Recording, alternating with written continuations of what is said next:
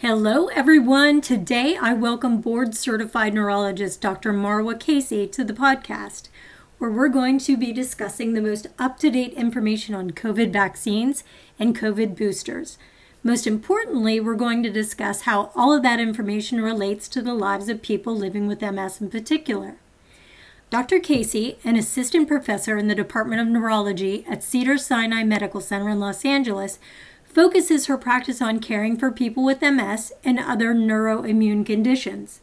She teaches Cedars-Sinai neurology residents in both inpatient and outpatient settings and assists with the MS Fellowship. She's won multiple teaching awards, including the A.B. Baker Teacher Recognition Award from the American Academy of Neurology. She's active in research and has several publications on the diagnosis and misdiagnosis of multiple sclerosis.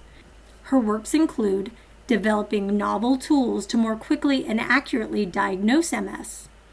She can be found on Instagram at the MSMD and on YouTube, where she provides, in a quick and concise way, that's what I love about her, all the latest in MS research as well as tips for living well with MS. Links to both of those are going to be found in the episode notes. I've really been looking forward to this interview because there's so much information out there, and the changing recommendations come so fast and furious these days that sometimes it's hard to clearly break it all down. But in this episode, Dr. Kaisey and I cover not only the most commonly asked questions, but also questions that you might be curious about, but they're just not often discussed anywhere. Questions like, how were they able to whip this vaccine up in record time when vaccines of the past have taken years to develop? Or how do you know if you've had a, quote, good response to the vaccine? We even cover the latest on mixing and matching vaccine brands. So there's that and so much more coming up in this episode of the MS Gym podcast. Here we go. Dr. Kaisey, thank you so much for joining us today. I know you're super busy. We're going to try to knock out as many questions and answers as we can during our time together. So welcome. Thank you so much, Brooke, for having me. I'm excited to be here. I'm excited to talk about COVID. It's constantly, the situation is so fluid. On any given day, there could be 3 new updates to the situation, or something that yesterday was true is now not true, or something that they recommended yesterday, now they're not recommending. So I'm hoping you're going to help us all break it down. And I'm going to start with some basic questions, and then we'll dig into some things. And then I'm going to ask you about an educational project that you're working on that I hope that you'll share with us. But my very first question is, because with COVID, people that they consider at higher risk are people with underlying conditions. Would MS be considered on its own an underlying condition? Just That's having a great MS. question. Yeah, just having MS without any of the treatments kind of complicating that. No, it's a really, really good question. And this is something we were closely watching at the beginning of the pandemic. Theoretically, we did not think that having MS alone would increase somebody's risk of having more severe outcomes with COVID. It certainly doesn't increase someone's chance of catching COVID, right? But the question is really, does it make it more severe if you do happen to catch it? And the answer is no. We have the data now to show that people with MS are not at more risk of having worse outcomes, like being hospitalized or, God forbid, death if they happen to catch COVID. And the reason that we didn't think this was going to be an issue in the first place is just the background knowledge of what MS really is.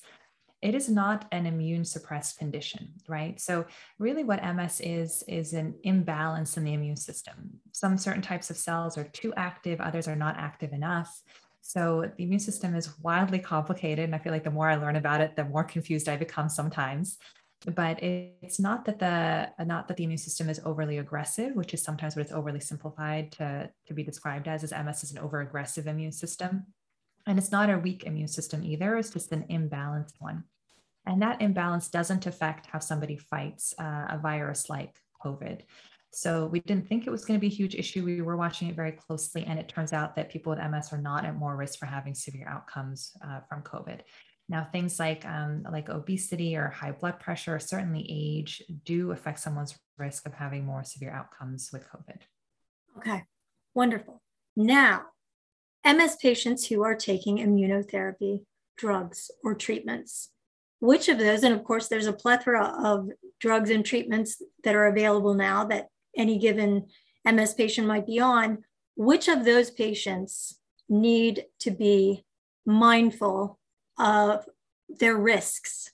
And we're also going to talk about the timing of their infusions or whatever their immunosuppressive therapy is, how that affects their whole risk level. So, which patients would you consider at higher risk due to immunosuppression from a treatment, an MS treatment? So you said it all right there, is that the people who are at higher risk are the people on the immunosuppressive medication specifically. The good news is that most MS medications are not immune suppressants. So things like the platform therapies like Copaxone, Rebif, for example, a lot of the oral therapies like Tecfidera, Vumerity, they're not immune suppressants. They just try to rebalance that imbalanced immune system that we just mentioned, which is the cause of MS. And they don't take away any cells from the immune system. They leave them all there and intact and functioning.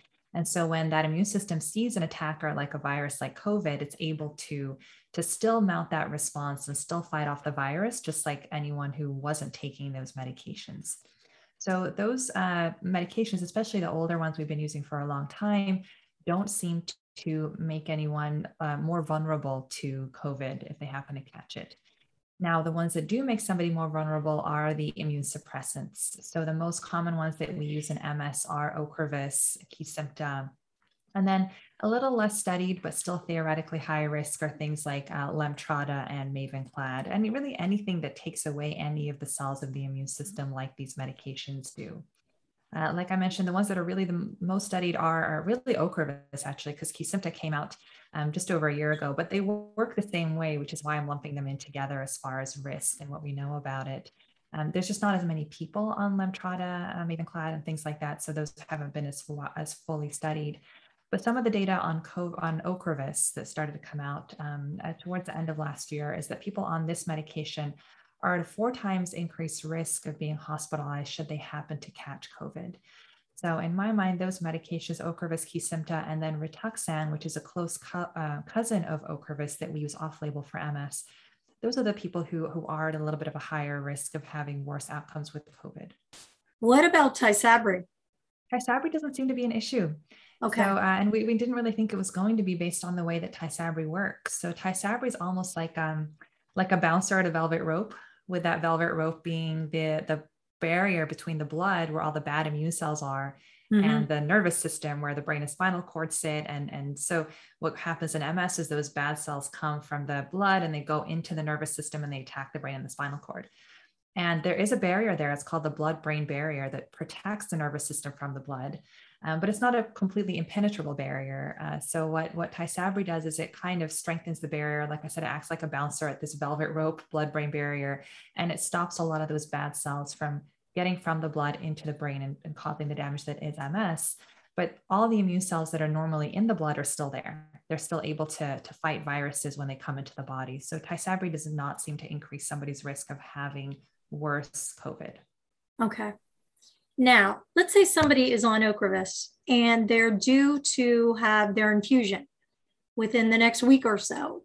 Should they be mindful of when they're having that done? And should they think twice about when they're getting their vaccine or a booster, which we're going to talk about boosters in a little bit.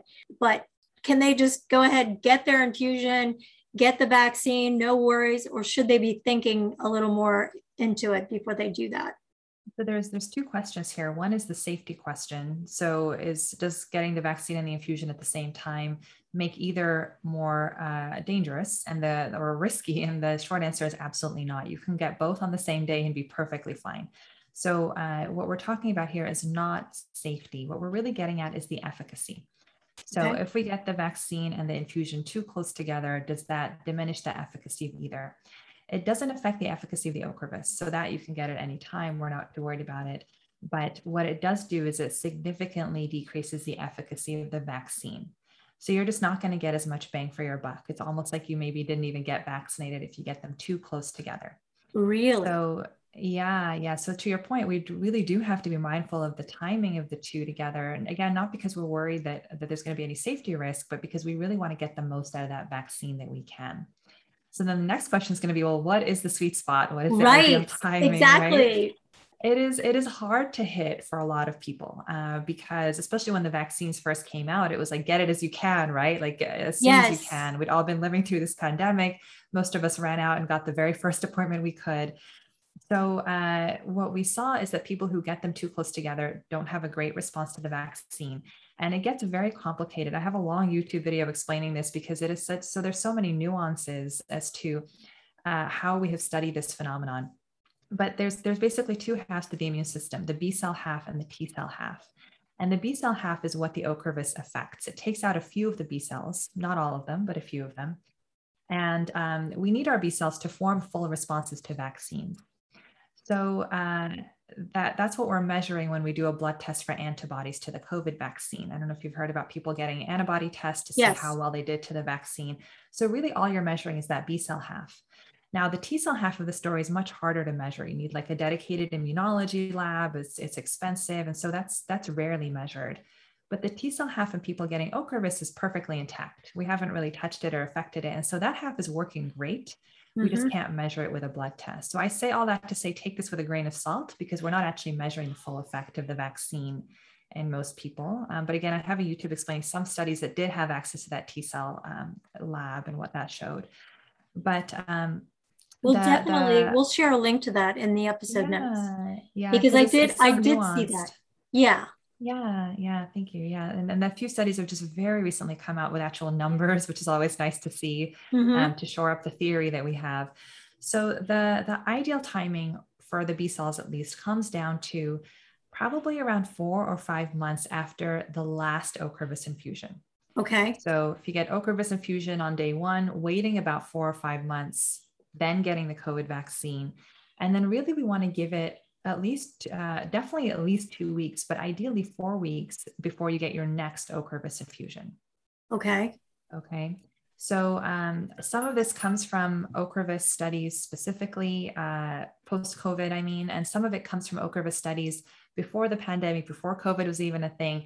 They did a study on flu, tetanus, and pneumonia vaccines, and they tried to figure this out of do people even respond to vaccines? They didn't tell us what the sweet spot was, though. They just took all people who were 3 or more months past their last Ocrevus infusion, vaccinated them, and saw that what their response was. And they had a decent response to these vaccines, but not the same as somebody who wasn't on Ocrevus. So the big takeaway from that is if you wait at least 3 months and get your vaccine for whatever it is, you should have a decent response, but just expect that it won't be as full as somebody who's not on Ocrevus. And so that's where that 3-month mark came from that we were using for a long time. There's a little bit more data now that shows that if you can really wait till the 4-month mark or even the 5-month mark, you'll probably have a better response to the COVID vaccine. But again, like I mentioned up front, that's not always possible. We're trying to get people vaccinated. We're trying to get them protected as soon as possible. So really after 3 months, ideally around 4 or 5 months is the sweet spot to try to get your vaccine for the maximal benefit. But again, keep in mind that even if you do get an antibody blood test after that and you don't have any antibodies, there's still this other half of your immune system that we're not measuring that could still be protecting you. Okay. The question I then get is, well, I measured my antibodies and they're 0. Like Dr. Kaisey, I did everything right. I did the timing perfectly. It's still 0. What's going on? Am I protected? Did I mess it up somehow? Did the vaccine not work? And the short answer is the vaccines still work. It is still very much worthwhile to get it, but our tools just aren't good enough to measure some of the response that you're getting. And unlike the flu vaccine, for example, which is not that great, to be honest, especially this year, they kind of try to design it and it's not always super accurate. The COVID vaccines are fantastic. They are highly, highly effective. So even if you get part of the response, you're still getting a lot of protection and it's definitely still worthwhile doing it. Do you foresee in the future, for instance, the flu vaccine, am I correct in saying that every year the flu vaccine is kind of re-engineered based on whatever variants of the flu have come up in the prior year, something like that? Yeah. Do you foresee them doing the same with COVID as the years go by? I do. Tweaking it for Delta, tweaking it for, whatever the next name of the next variant is. Right. No, I do think that. And there's some doctors who are predicting that COVID is going to go away entirely. I think if we had been really, really good about everyone getting vaccinated quickly, maybe that would have been a possibility and we would have wiped it out. But the reality is that there's enough people out there who are still getting COVID. And every time somebody new catches COVID, it gives that virus a chance to mutate. Yep. And when it mutates, it creates these new variants, right? So Yep. it feels like we're going to go through the entire Greek alphabet of variants. Yes. Like And to your hurricanes. point, like hurricanes, and hopefully we don't come back to the beginning like they do with hurricanes. Yes. But to your point, yeah, every time this happens, our vaccines are great against some of them because it looks close enough to the original variants of COVID that the vaccine still works and our immune system still recognizes it as COVID. But there will come a point where it mutates to the point where our immune system no longer recognizes that as COVID, that it was vaccinated to, and can't mount that immune response. And so, yeah, this is why we change our flu vaccine every year and try to hit it. And I think the flu vaccine is like redone based on some small place in India where they get flu earlier on than everybody else. And so they try to predict based on that what the variant is going to be. And some years they hit it and some years they don't quite hit it. It still gives you some protection, but it's not always fantastic. But that's what made the COVID vaccine so effective, is one, this mRNA technology, and getting 2 doses, especially with the Pfizer and Moderna, but also because they designed it based on the exact DNA of COVID that was provided by Wuhan way back in January 2020. They were able to quickly plug that into their vaccine technology and design one exactly for the types of COVID that were out at that point. But as it keeps mutating, I do think they're gonna vary the vaccine year to year. And from my understanding, it's not too hard to do. You have a template, you just plug in the new DNA data for the new variants, and you're able to create a new, more accurate vaccine for that variant. Interesting. Do you have any advice for people, especially here in the US as we head into flu season? What if you want to get a COVID vaccine and a flu vaccine? Yeah, this has been coming up a lot from my patients. I always, around this time, I'm having a lot of conversations about flu vaccines regardless. So it's not too different for me to plug in COVID vaccine, although now there's a lot of misinformation about the COVID vaccine and kind of political bent to it that I never really had to deal with for flu vaccines. So that definitely is a new angle. But they can now be given at the same time. Okay. So when the COVID vaccine first came out, they said, oh, leave 2 weeks between COVID and any other vaccine, just because we didn't know a lot about it. There had been a few thousand people in the trials, but not the billions of doses that have now been administered. So now we have enough data to know that it's safe to give at the same time as other vaccines. So for most of my patients, I'll say, I'll talk to them about either their 3rd dose or their booster of COVID, and say, hey, while you're there, get your flu shot too. Just do a 1-2. And especially for people who have to time these vaccines with Ocrevus infusions, as we were talking about, it's much easier to just do both at the same time and get it done. Okay. Before we move on, well, actually, I wanted to ask you, in your own patients, what types of side effects are you seeing in your patients, and especially the difference between the first dose and the second dose? And this is excluding booster. This is just first and second dose, whether it's Pfizer, Moderna, Johnson & Johnson was single, but what are you seeing? In the trials, what they saw is that people under 55 had kind of like flu-like symptoms, like a fever, things like that, especially to the second dose. I'm not seeing that too much in my patients. I'll share that I literally have had the worst side effects of anyone I know to the vaccines, including all of my patients. I had a little bit of an allergic reaction to the first one. Thankfully, it was pretty mild. And I saw an allergist and he just told me what meds to take before my second dose, because I really wanted to get my second dose. And then with the second one, I had, horrible like fevers, chills, had to take Tylenol around the clock, and then a headache that lasted for a few days afterwards. Yeah. So I haven't seen that many side effects in my patients. I've personally experienced this, so I have sympathy for everyone who has. Yeah. But what I tell my patients is, they say, well, can I, especially people getting Tysabri, they're like, oh, should I time it? I was like, you can do both at the same time. It doesn't matter. But what I do tell them, just based on my personal experience, is that don't schedule your Tysabri for the day after your second dose. Because just in case you have a fever, you won't pass the COVID screening.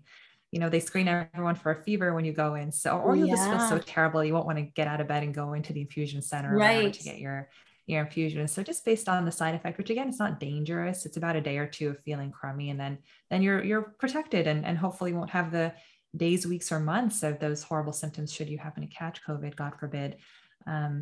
But it would be kind of awful to have to go sit for your Tysabri while you're having those symptoms. Yeah, absolutely. Now, before we get to the booster, I want to know about this educational project that you're working on.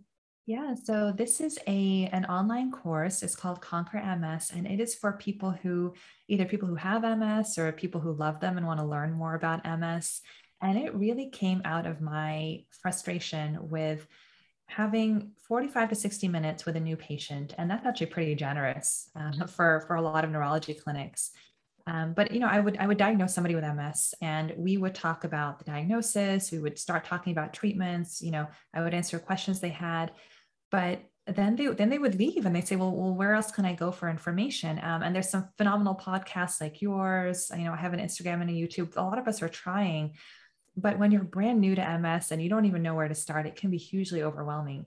And all I wanted to do was to sit with them and maybe hold their hand while I cry a little bit, and then move on to talking about how people get MS, who's at risk. They usually have questions about risk to their kids, talking about therapies, talking about a relapse, what even is a relapse, when do I call my doctor, talking about lifestyle stuff, wellness stuff, like diet and exercise and symptom management, like spasticity, sleep, fatigue. I could go on, right? All of it. Yeah. All of it, all the stuff they want to know. But one, we don't have time.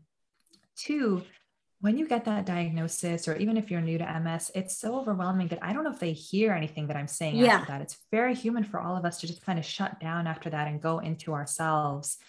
And so I could talk to them forever, but either they probably don't hear it.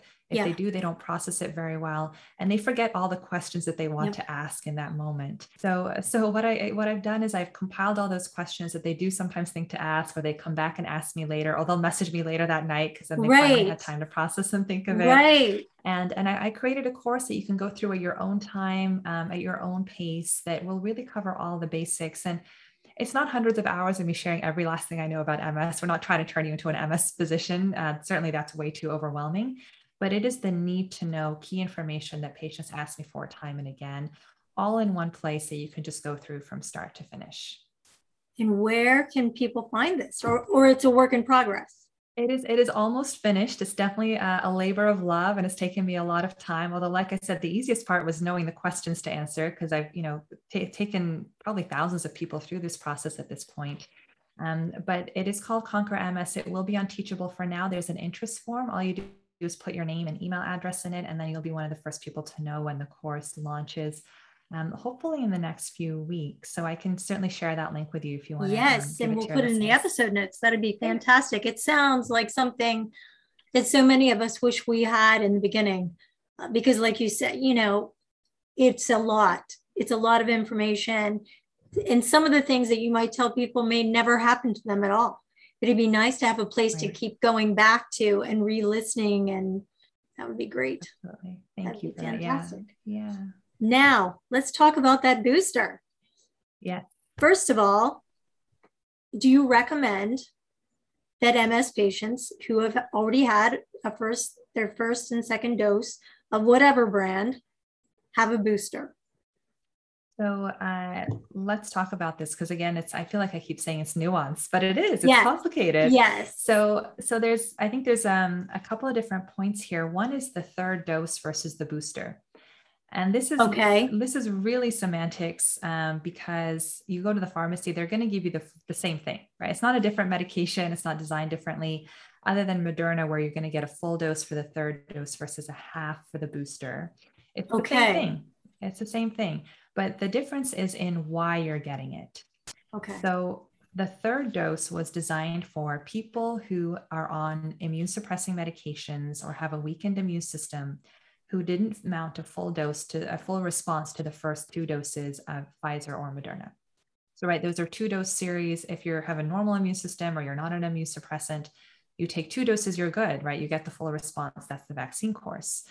But there are people, for example, people on Ocrevus, as we mentioned, who don't have the full response to the first 2 doses. And so a third dose was introduced back in August and approved to get them to the same place the rest of us got to with 2 doses.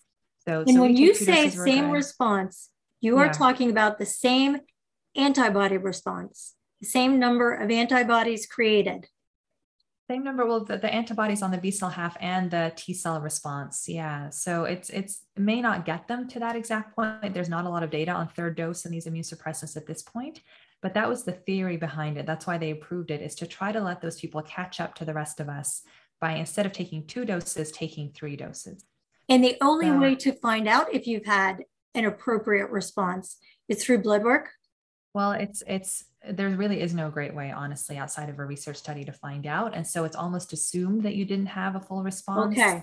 and you Okay. just go get it if you're on these medications. So the way that they approved it was, it really is meant for people on immune suppressants, but they approved it for anyone with any immune condition. So even my Yeah. patients on Tecfidera, I was like, well, if you really want, you can go get one. I don't think you Yeah. need one, but you're Right. technically eligible. And this one has nothing to do with the timing. So you don't have to wait 6 months. You don't have to wait 8 months, because it's not about waning immunity over time. It's not about like a lessening of the immunity as it wears off. It's really about getting you the full initial response to the vaccine. So Okay. you can get the third dose as soon as 4 weeks after your second dose. You can take them in a row, 1, 2, 3, or any time after that. So when it came out, when it was approved in August, then into September, a lot of my patients who are on Ocrevus, I was advising them on when to go for their third dose, even before the boosters have been approved and authorized. Now, So the oh, please booster. go ahead. Yeah, so the booster, right? So that's the Yeah. third dose, which I Yeah. think is super relevant to people living with MS, because a lot of them on these medications needed a third dose. And now talking about the booster. So the booster is for people who got vaccinated months ago, and that immunity is wearing off. So Okay. when we get vaccinated, it doesn't always last forever. Some of them do, right? Some of them we get in childhood and then we don't need to do again. But some, like the flu, we need to get every year because it wears off, and then there's variants. So this is part of what they're doing with COVID. And with COVID, natural immunity, meaning if you have COVID, that immunity only lasts for a few months. I think around 3 was around the number they were working with. So the vaccine immunity lasts longer than that, but it doesn't last forever, especially because we're just now introducing our immune systems to COVID. It's a brand new thing. So what they are recommending the booster for is people who got vaccinated with Pfizer and Moderna more than 6 months ago, are at some sort of higher risk. So either they're older, over 65, they're immune suppressed, or they have a higher risk job, for example, people working in healthcare. Right. For Johnson & Johnson, they approved a booster as just a second dose, really, because if you look at the efficacy for Pfizer and Moderna, they do outperform Johnson & Johnson a little bit. And I think that's just because they had 2 doses. They had an edge on Johnson & Johnson, which was just 1 dose. Yeah. So the Johnson & Johnson, it's not necessarily for waning, but it's really to kind of shore up that first dose and to provide support and make it a 2-dose series.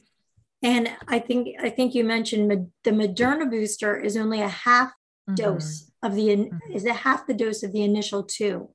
Right. Right. Okay. And that's because the Moderna dose itself initially was I think was a little higher. Now I'm not an immunologist as a vaccine specialist specifically, but this is my understanding is the Moderna was just dosed higher. People's immunity was not waning as much. We saw more breakthrough cases with Pfizer with the Delta surge than we did with Moderna. And it turns out that's just because people just got more Moderna dose when they were initially vaccinated. And that turned out not to be important until we saw people's immunity wearing off from the initial courses. And that's when we all kind of suddenly realized that the Moderna had been dosed higher. So you just don't need as much of it, which is why they approved it at a half dose. Well, so that brings me to the more recently, in the last couple of weeks, the mixing and matching of different brands. So let's say you had the first and second dose of Pfizer and you're reading all this stuff online. You're like, well, Moderna's stronger. It's more, efficient. And so I want to get a Moderna booster. What do you have to say to people who, or let's just say you had 2 Moderna and your particular pharmacy only has Pfizer boosters available, maybe it's just a matter of availability instead of choice. What do you have to say to the mixing and matching of those? So as far as choice, I don't think there's a big difference between them. They were both designed based on the same information that came out of Wuhan initially. They were using the same technology. So I don't think that I would recommend that they choose one over the other, especially because the Moderna is now given at a half dose. So it's not like it's more powerful than Pfizer. Right. They've adjusted for that. The reason that this was approved, I believe, is for the convenience. So some pharmacies only offer one, sometimes there's supply of one and not the other at different times. And so it was just a roadblock that had prevented people from getting certain vaccines that they removed because there's no theoretical difference between the two. There's no big reason they should interact in a bad way with each other if you get mix and match. And so what they're saying basically is they're very similar and it's okay to mix and match because they work the same way and you can just get whichever one is convenient. But I don't know of a strategy based on mixing and matching to get you better immunity. All right. I'm just going to touch on this. I'll be honest, it's partly my own curiosity that I've had all along with regard to the vaccine. And I've seen the question a million times online, but I, Brooke Slick, want to know. And hopefully there'll be other people just waiting for the answer. In the past, other vaccines, whether it's polio or German measles or chickenpox or whatever, took X amount of years to create and bring to market. And here we are, we have a pandemic, this deadly disease, and boom, we were able to design it, manufacture it, and bring it to market in record time. How were they able to do that? And why can't they do that for every vaccine? And I know that there's a lot of every moving drug, parts. right? Right, exactly. And I Yeah. said that to somebody yesterday. I'm like, yeah, or any MS drug. Yeah. But what I know there are many moving parts to your potential answer, but how did that happen? Was it just that they were able to cut through the red tape because was it part red tape? Was it part funding? Funding that typically isn't there was there. And because let's be honest, you think, oh, we'll just whip up a vaccine, and people are like, how do we know that's as effective as the one that took 10 years to bring to market? You know what I'm saying? I do. And I love this question because this is my biggest question before I personally went and got vaccinated, which was end of December 2020. I ran as soon as they offered it to me to get vaccinated. But before I did, this was the question that I really wanted to answer for myself. I had read the trials, the Pfizer Moderna trials. They had several tens of thousands of people in both those trials. I knew the safety data looked great, but this was the one thing nagging in the back of my mind because in the MS world, we know it takes 10 years to get it from an idea to the bench through mouse studies and then there's three phases, phase 1, 2, and 3 of drug studies. And then you really have to study an MS drug for 2 years. That's the market standard in a trial before you can even collect safety data and submit it to the FDA for approval. And that takes years. So that's the world I was coming from, right? In the MS world and how long that takes. And this had come, they'd whipped it up in a few months and it was tried an emergency use authorization. So totally understand this question. And this is one that I've thought about a lot. And again, there's a lot of different facets to the answer, some of which you touched on already. So one of the reasons they were able to do this quickly is that they've been working on the technology for a couple of decades. So I never really heard a lot about mRNA vaccines, but it's not a new thing. They've been working on it for a long time. So they were ready to go. They had the technology in place. And the other part is that it was a global pandemic that brought the world to a screeching halt. And, you think about something like MS, it is very important to several of us, but not the whole world, right? MS has not brought the world to a screeching halt. It's brought some people's worlds to a screeching halt, but not the entire globe. And so you suddenly had everybody's attention and everybody's cooperation. Governments wanted to work together. China was sharing DNA information for this virus immediately not immediately. There's, some stuff about, we won't get into the politics of what happened this first couple of months. But soon, they were sharing the information that it would take. And so they had the technology ready. They suddenly had the information that it would take to plug into this technology and create a vaccine. And they were ready to start the trials like March of 2020, which is remarkable, right? Just because the red tape was gone. Governments were communicating, scientists were communicating quickly. And because it was so critical, we're not always putting the stopgaps that are really there for a reason. They're there to protect bad information and bad science from getting out there. But again, it's a global pandemic. We got to go. We got to move, right? We don't have time for our usual stop checks. Then the other part of that was really important for me to understand is that with MS medications, for example, it takes a long time for these potential bad outcomes to come to the surface. And it takes a lot of people on the study, studying the drug. So for example, infections or potential cancers, it takes years for those things to come to the surface and for us to see that. Right. Vaccine bad outcomes typically happen within the first 24 hours after a vaccine, and always, always, always within the first 2 months after a vaccine. Interesting. So instead of 2+ years for MS drugs, we really have a total max of 2 months for vaccines. And that is why the FDA didn't even consider the emergency use authorization until these drug companies had 2 months of safety data on the vaccine. Okay. They finished their trials early fall. They had, at least 2 months of monitoring on everyone in the trial. And then they were able to submit their safety data to the FDA for review. And so that really helped me to feel good about going in to get it, is that, you don't have vaccine injury 2 or 3 years after the vaccine. Right. Anything bad that we're going to see is going to happen in those first 2 months. So especially now at this point where literally billions of doses have been administered of these vaccines over a year for some of them, that anything bad that we were going to see, we have seen already. And there's, infinitely small bad adverse events that are happening with these vaccines. So the red tape was gone. Information was shared quickly. It went to the top of the pile for approval, right? Usually you have to get in line. There's a lot of drugs ahead of you for approval. So all the red tape was cut. People were communicating, and it's a vaccine. It's not like an MS medication where we have to watch carefully for over 2 years to figure out if something bad is going to happen. So both the science of it and the bureaucracy of it all fell in line to get this approved and out to people as quickly as possible. So the safety methods were the same. The speed in which it was developed is what changed. Exactly. So it's not like anything fell through the cracks as far as all the steps that they typically would go through for a vaccine. Like they still had to go through all of those. They weren't shortened up. They were sped up. They were sped up. A lot of the roadblocks that are there, mainly just because there's a lot of other competing drugs coming at the same time, those were taken away. And the technology was there, and it just helped that it's a vaccine. And we don't need to study vaccines for more than 2 months typically to see anything bad that's going to happen. Like I mentioned, it's usually like the first day. Yeah. So if something's going to happen, usually the first few days really, and then definitely within the first 2 months. So there's a lot of different things, but that's why I said I felt good about going to get it after kind of teaching myself all this stuff, because I also was like, what? It usually takes this years and years. What corners did they have to cut to get this done? Exactly. But they didn't. Yeah. They really didn't. This is just how fast science can work when it really needs to. And I got emotional when I went to get my first shot.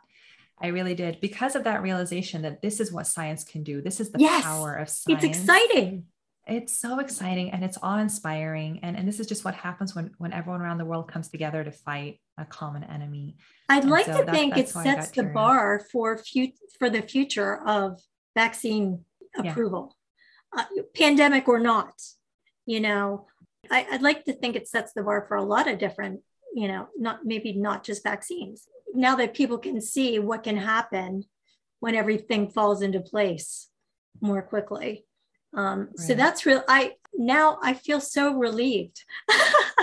Because I waited, because I talked to my neurologist about it. This would have been a year ago, and he wanted me to wait just a little. I had HSCT done. So I had the transplant history. I also had a history of shingles and things like that. But otherwise, I don't take any MS drugs anymore. But I still have symptoms. But he said, let's just wait till I get a little more feedback. And I was cool with that. I was totally cool with that. Well, then as time went on, I contacted him. I'm like, okay, can I do it? And he's like, totally, and he told me the same thing that you had about his patients. Only a couple had seen severe side effects, and severe. I don't mean like hospitalization severe, just like flu, fever, fatigue. So I went ahead with it, but I had that question in the back of my mind as they're giving it to me. It's like, I hope this isn't, like you said, shortcuts weren't taken or whatever. So I feel much more at ease about the entire vaccine thing, given the information that you just provided. So I appreciate that. Have you read anything, or do you have your own feelings about how long you think we'll have to function at the level of, I don't even know what word to use, at the kind of fear level that we currently have, how long is this going on? It's like, how long I do you think, know. when do you think we'll be able to just, it'll be part of our lives, which it already Yeah. is. Yeah. But it won't be one that we are so frantic about every single day, that we're not tuning in to the news every single day to see what the numbers are, that the numbers will not be running, in the banners of all the news stations as far as Right. deaths and new cases, and where that won't happen anymore. And it'll just be, just like flu numbers, flu is Yeah. up this year, COVID's up this year, Right. I don't know if there's a single answer to that, because what I've been reading has very different theories from Yeah. different people.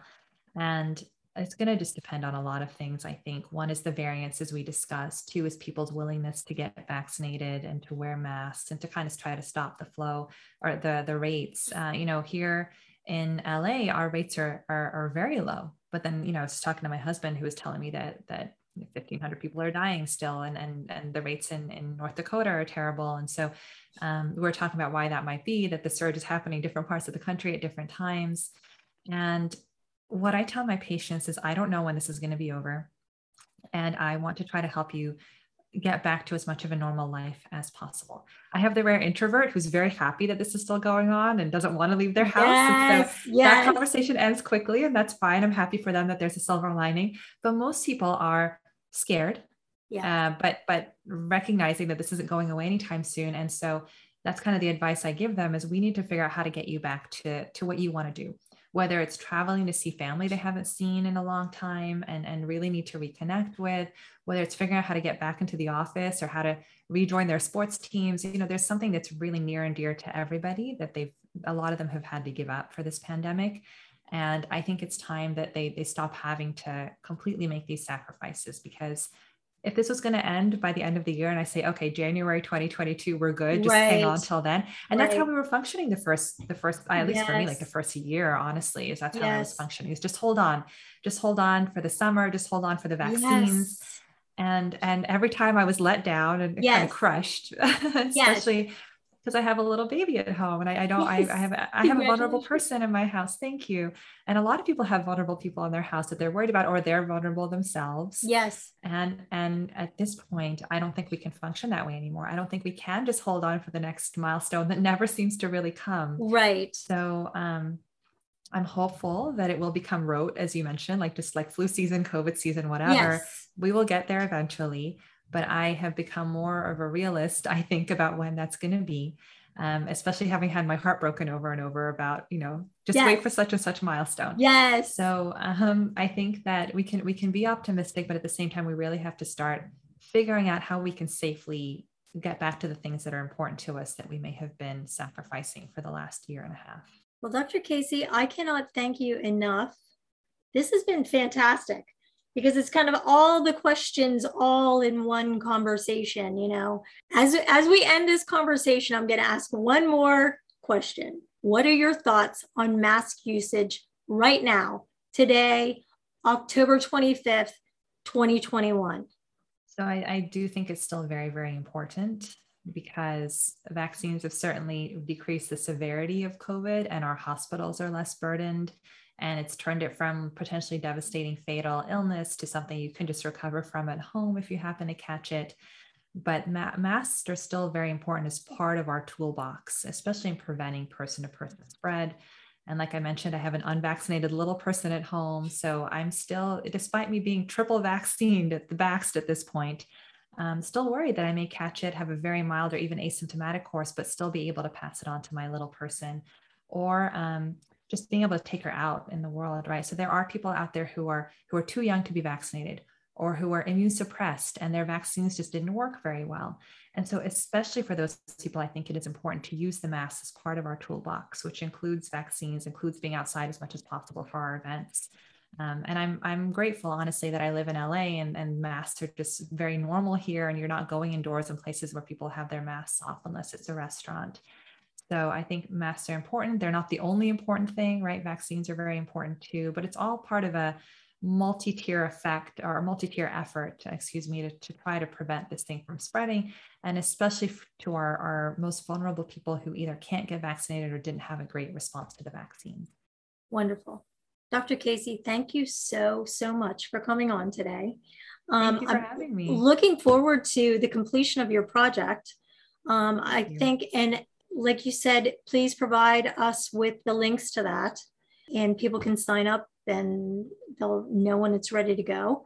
I'm going to put a link to your YouTube channel and a link to your Instagram, which I love your Instagram. And I can't thank you enough. Great. Thank you, Brooke. This has been fun. Wonderful.